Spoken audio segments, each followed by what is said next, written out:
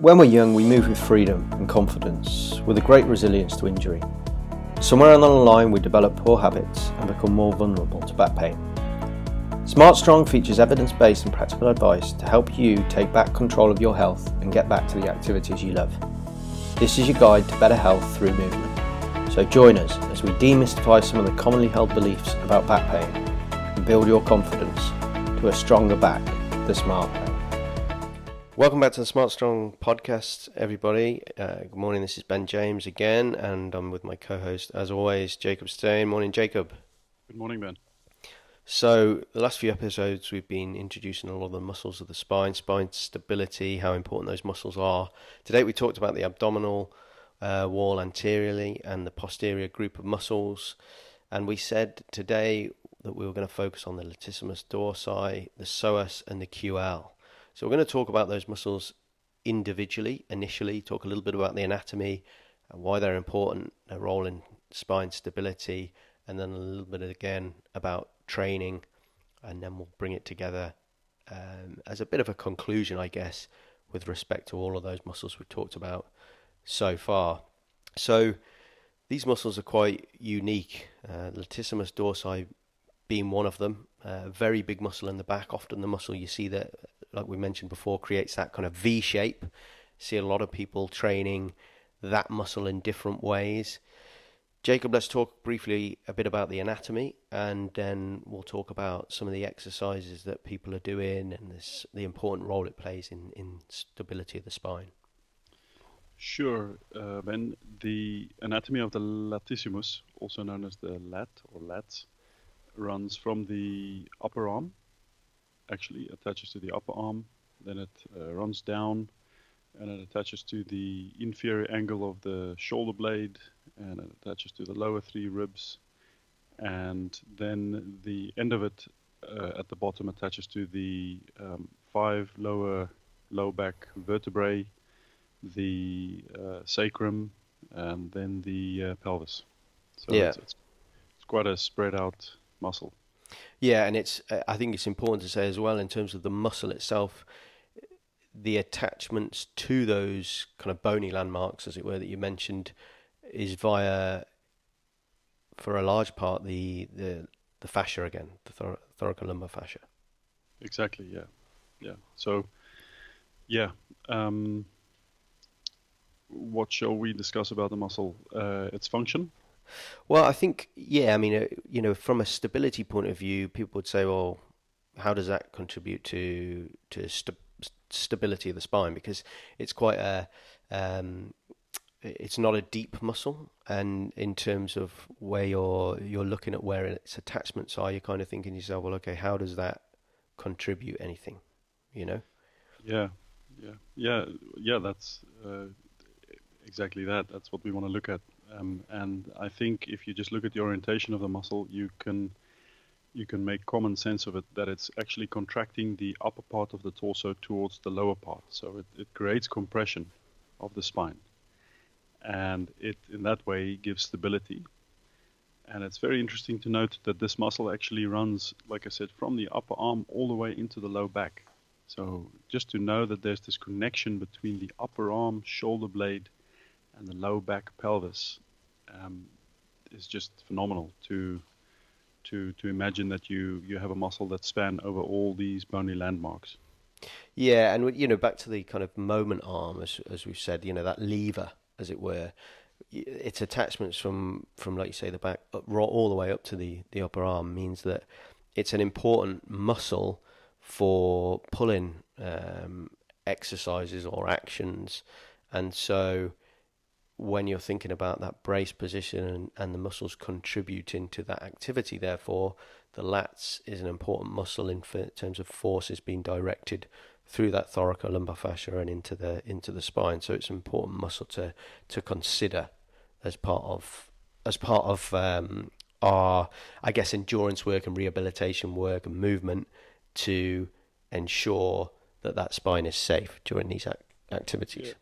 Exactly, and like we've mentioned with all these muscles, it's not a muscle we want to really isolate. You want to train it in combination with the rest. Yeah. You can train it isolated, and I think that's where a lot of people would have to start with it, because a lot of people are actually very, I would say, very weak in using this muscle, and that purely comes from the fact that they don't actually use the muscle. Like you just mentioned, we would use this muscle to pull things, Yeah. and we just don't do that anymore, right? I mean, we open a door and we think we pull something, but we're not really pulling anything. Yeah, we're kind of twisting from the spine, and again, it's back to that. Well, okay, if we're bracing when we're opening that door, and we're thinking about the line of motion when we're pulling that door, and obviously, we're talking about people with painful backs here. We're not saying, for every person is right. Really think about how you're opening that door, But when you're thinking about the painful back, and you're thinking, like you say, to an activity as simple as opening a door, people are not training those motions anymore. And so a lot of that movement is rotation through the spine, which again, as always, might seem like how's that affecting my back? I'm only opening a door. Yeah, but if you're opening a door and just twisting through the spine, and you've got a disc irritation or a disc problem, then quite clearly that could be exacerbating that problem. So if you're bracing, then where's the movement going to go through as you're pulling that door? Clearly, the lats are going to be a big muscle to do that activity. And when we're talking more athletic performance, the lats is very much a transference of power from the core through to the arm. So, in throwing exercises, it's going to be a decelerator to a degree. If you're talking about that transference of power from the core right through to the arm, it's got a lot of contributory factors to different exercises of that upper body, and I think I guess the question is, are we training it in the right way? Because what you tend to see is a lot of people aren't training it at all, or a lot of people are trying to train it in isolation. You often see the kind of bent over single row seems to be a classic for training the lats. I myself do a lot of pull-ups. Now, pull-ups have been fantastic for increasing the strength and endurance of the lats for me. But again, a pull-up exercise for somebody that's got back pain could be a little bit problematic, because actually the forces that are directed through the spine in terms of compression when you're doing a pull-up are quite high, which would be a surprise for a lot of people, because, hang on a minute, I'm hanging from a bar, so my feet aren't on the floor. How's there compression through that spine, Yeah, that often happens. The compression often happens when you see somebody doing a pull-up and they're just pulling the low back into a complete extreme hollow posture.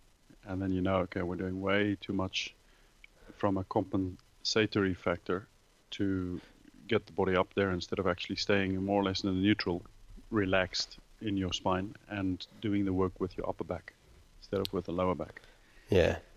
I wanted to mention there with the pull-up, that's a good example, Ben, because what you see a lot of people do when they do the pull-up is actually the shoulders coming loose from the torso and doing most of the work with their biceps. Now, I know you can do it with your back because you have strong lats, but most people who would just start training in, for example, a CrossFit gym, or they want to be able to do a pull-up and they start working on this.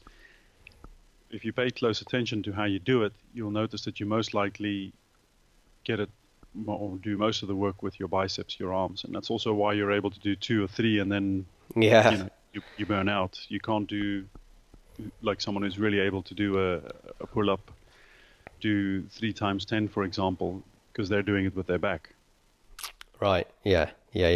And those guys that are starting out, they'll also notice that actually the next day or the day after, wow, I can't straighten my arms. Yep. Because the biceps are so destroyed that it's that post muscle soreness that is pretty significant, because, like you say, you've just not.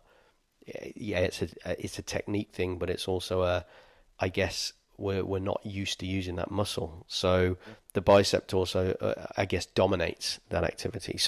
So what we're saying is the pull-up is a fantastic exercise for the lats, but as always, we got to think about the goal and think about the stage we're at in terms of introducing these different exercises for that muscle. So I guess we're not saying that we can't direct exercises to the lats specifically in a bit more isolation, because we have the ability to do that, I guess, given the unique anatomy of that muscle, in terms of it being more superficial and in terms of us being able to direct specific movements and therefore exercises to that muscle, predominantly, never in isolation, because as we know that's pretty much impossible to isolate one muscle for one exercise alone. But taking that a step back, how do we start introducing the lats into a rehabilitation program? Because we talked about neutral spine, and we talk about the kind of Superman exercises or the bird dog, and this activation of lats seems to be something that we often see missing from practitioners when they're talking patients through these kind of exercises. Well, yeah, exactly. That's quite often if you have a patient in front of you and you ask them, can you turn on your lats? Can you squeeze the lats? Then they look at you like, they don't know what you're talking about. And that's where it all starts. So the ability to spread the lats like a bodybuilder does, or to tense the lats, that's actually what you're after to start with. The best way I find to get people to do this is actually using the shoulder openers. Now, we're not going to go into too much detail about it. It's not the point of the podcast. But to explain a little bit or talk a little bit about it might be a good idea. So, it's where you have your neutral spine, you stand up straight, and you squeeze the lats, and you squeeze the pecs and the medial biceps. So you're protecting the shoulder in that way. And then you straighten and bend your elbows, but you maintain lat, pec, and medial bicep tension, for example. From there, the next step would be something like actually pulling a rope. So the rope pull, because there are two ways of doing this mainly. There are more ways to do it, but the one way to do it is actually, you have a slight bend in the knees and you're hanging over with your chest a little bit horizontal to the floor. So you make the lever arm between your arm when you pull the rope, and your hips, you make it a very big lever arm. So you pull the rope and you pull your hand towards your navel. So now you're really forced to use the lats. The biceps will run out of energy quite quick. And then the more advanced way to do this is, the McGill method way, where you actually stand upright. You have a very neutral spine in a squatting position, quite not deep squat, but semi-deep.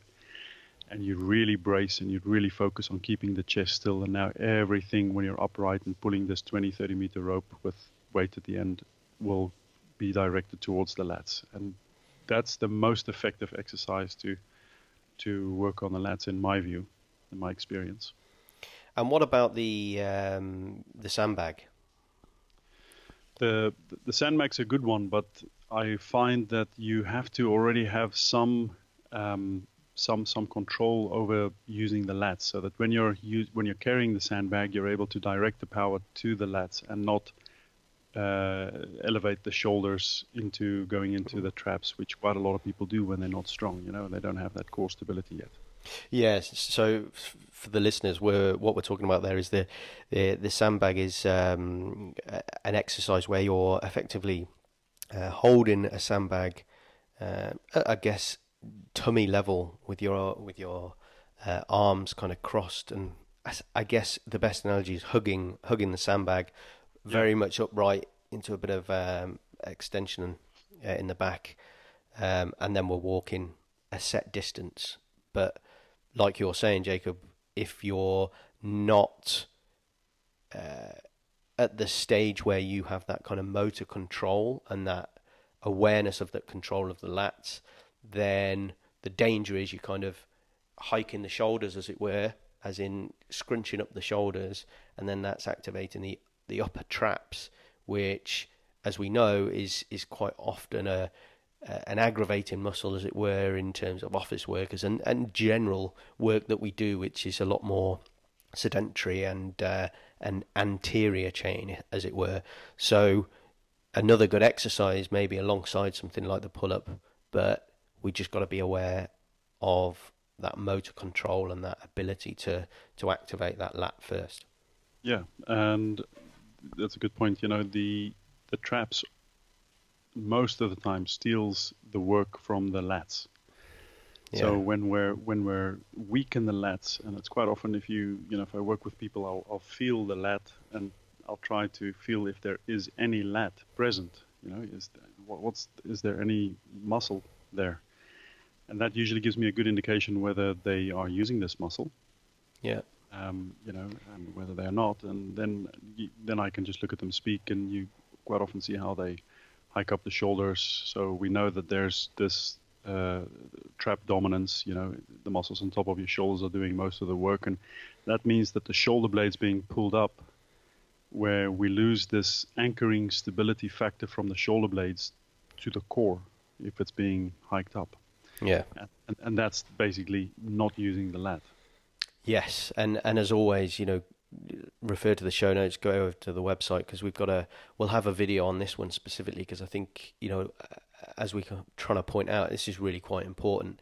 Just generally the awareness of that lat because just trying to pull those shoulders down to the floor almost is one way of trying to think and activate that muscle and start to be aware of that muscle because, as you say, a lot of what the work we're doing is letting those shoulders kind of drift upwards. It's kind of lazy work, I suppose, is the best term, rather than drawing those shoulders down to the floor before we're then doing those exercises that might be around the shoulder, etc. And taking that a step further, even when we're doing the bird dog exercises and the or the Superman, those kind of exercises where we're on all fours, again, we're still saying we've got to activate that muscle and draw those shoulders back and down because that's still very important in terms of its contribution to spine stability. So an awareness of that is really important.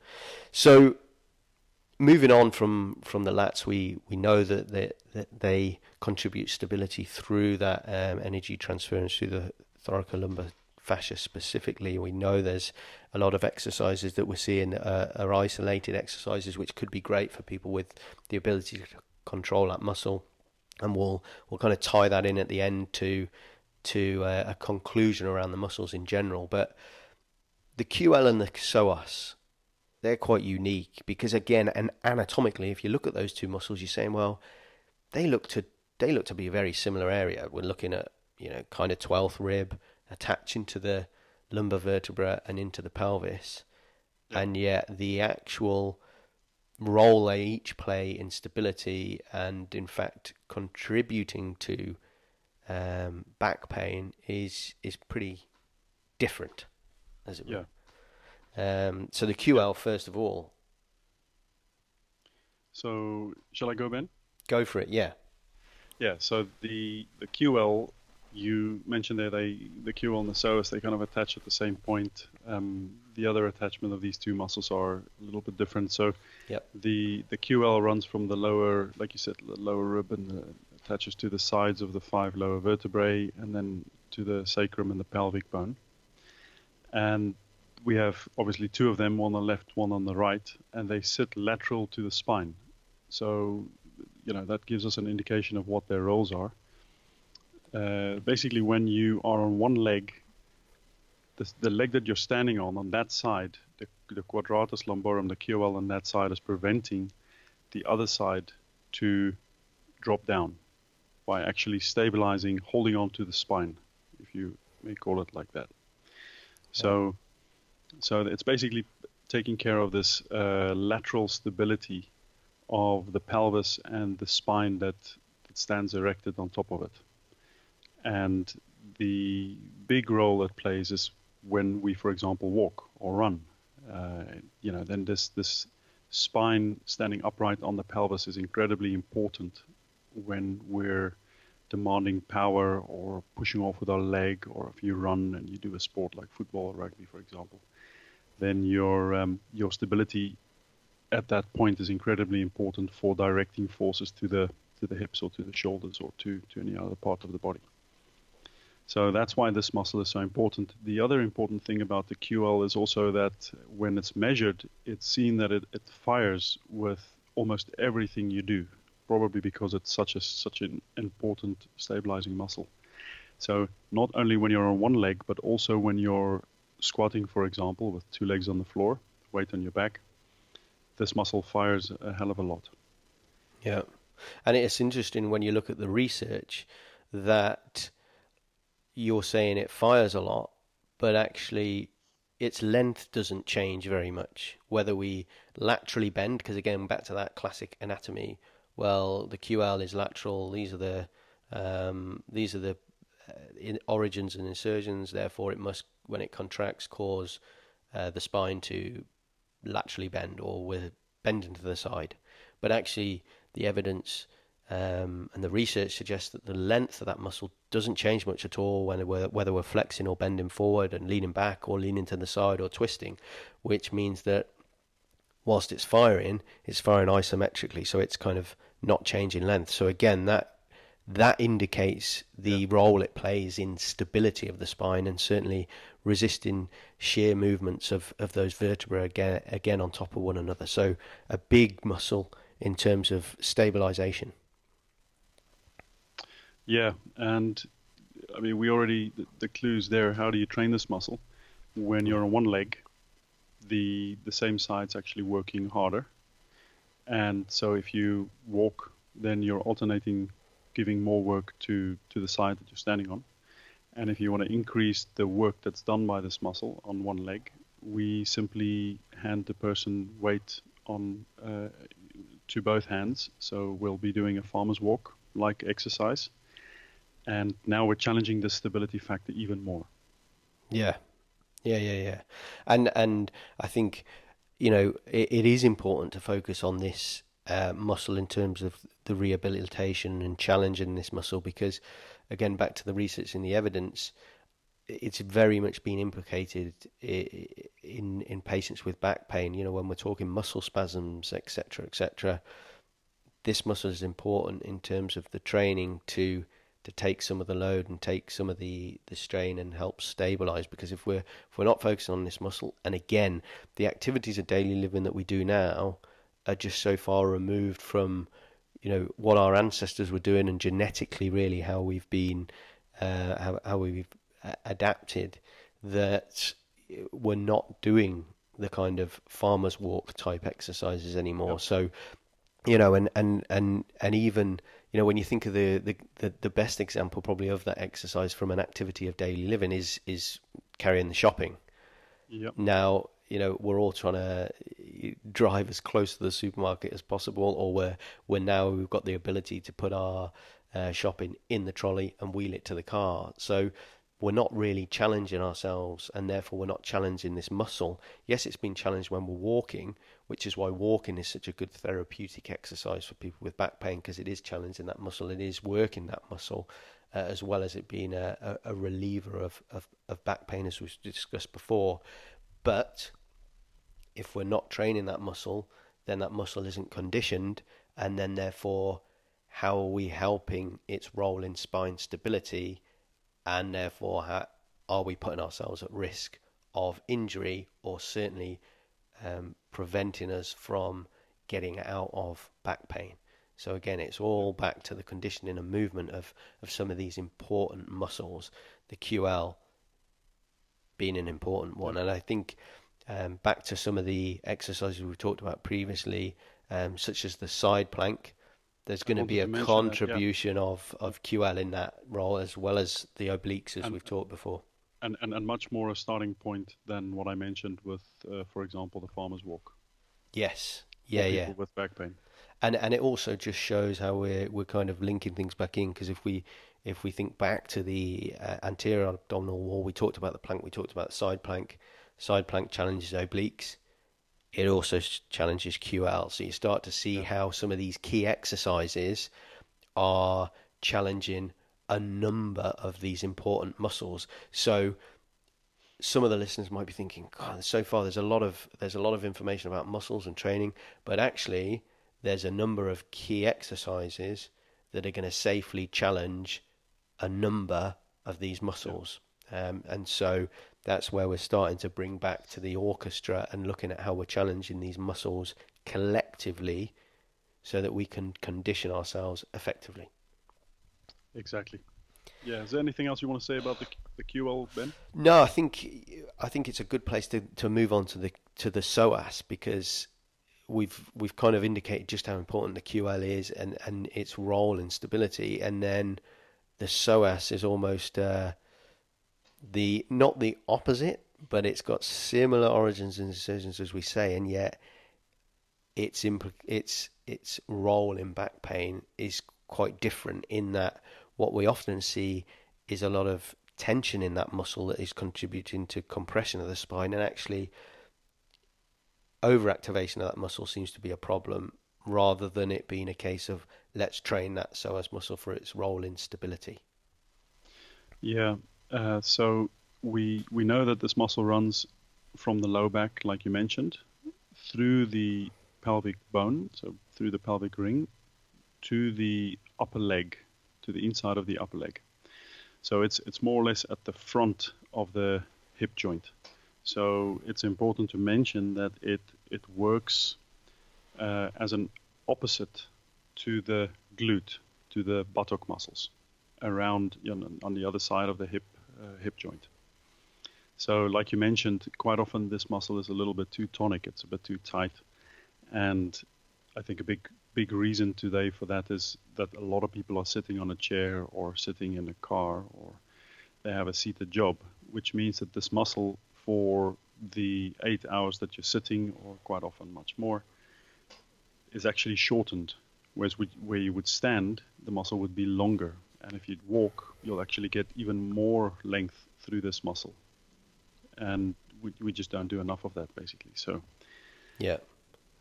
Yeah, and I think, when you look at this muscle, you question it a little bit, because actually its role seems to be, and its activation really only seems to be there when you're lifting the thigh, and yet we've also got the iliacus, which you would say, well, that's doing the same thing. Why do we have both muscles? And it seems that the psoas almost resists. If we think about the iliacus, that's going to draw the pelvis forward and cause lumbar extension. So psoas, excuse me, actually helps to balance things out a little bit. But like you say, we're in postures and situations that are really contributing to that muscle just being in a contracted state, and then that contraction is contributing to compression of the spine, and is causing often some of the discomfort that a lot of patients yeah, experience, which is why we often, and again, we'll link back to this video in the notes. There's a good stretch to challenge that psoas and try and get a bit of release in that psoas muscle, which is a good starting point, because if you're missing that, then that could be a contributory factor to back discomfort. and it's interesting, because with a lot of patients, or actually with the experience I have with my patients, everybody is very different when it comes to how tight their psoas is. Yeah. You'll have your short, stocky guy, strong, got a lot of muscle, and he'll have incredibly tight psoas muscles, which means the hip extension is just limited. And this can be a real problem when it comes to sitting a lot for this guy. And then you'll have the sort of skinny lady, maybe she's doing yoga, maybe not, but she's got a lot of mobility, and there's just not enough strength in the psoas to provide a stabilization effect throughout the whole pelvis. So it's not that everybody has to go and get more length in their psoas if they have a seated job. It might be quite the opposite. But the typical presentation that we see is we see a very shortened psoas, which then pulls the low back forward into a greater curve, if you'd like, in the low back, which causes that compression that you mentioned. Yeah. And then we get, as a response, we get a tightening of the low back muscles, right? You can draw a line going from the low back to the front of the hips of what is tight. And then if you look at the opposite sides, you look at the buttocks, that would be usually a little bit weak, and that leads the psoas to take over the job. And then we have at the front of the stomach, the anterior abdominal wall, which we discussed, will have maybe some weakness there as well. So we'll have weakness at the abs, we'll have weakness at the buttocks. And this then leads to the stiffness and the muscles in the low back and the psoas doing too much, and this causes the compression. Yeah, and that kind of combination of muscle imbalance is that classic lower cross syndrome, is what it's often referred to. Like you're saying, psoas is again another important muscle to consider, but maybe slightly different to a lot of the muscles we've discussed so far, in that its role is important, and yes, in some individuals we may want to train it, but largely we want to be looking at how we can take relief away from that muscle and get it to relax a little bit more. And again, back to some of the exercises we see, such as the classic sit-up, we're often finding that people are activating that muscle in that exercise, which again is the wrong way of training the abs, and you're actually training a muscle that could be the muscle we're trying to relax. So drawing everything back, think about the goal, think about the exercises, because we need to be training the right muscles in the right way and helping to alleviate tension from other muscles such as the psoas. And I just want to mention there, Ben, about the psoas before we go, because we're getting to the end of the podcast. We didn't quite mention that very well. The psoas is actually the main hip flexor. Yeah. Just so people know what it does. That's the muscle that we use when we run to pull the knee up, for example. But I want to mention on this point that if you are using the psoas to pull your knee up, you are very dependent on a stable core.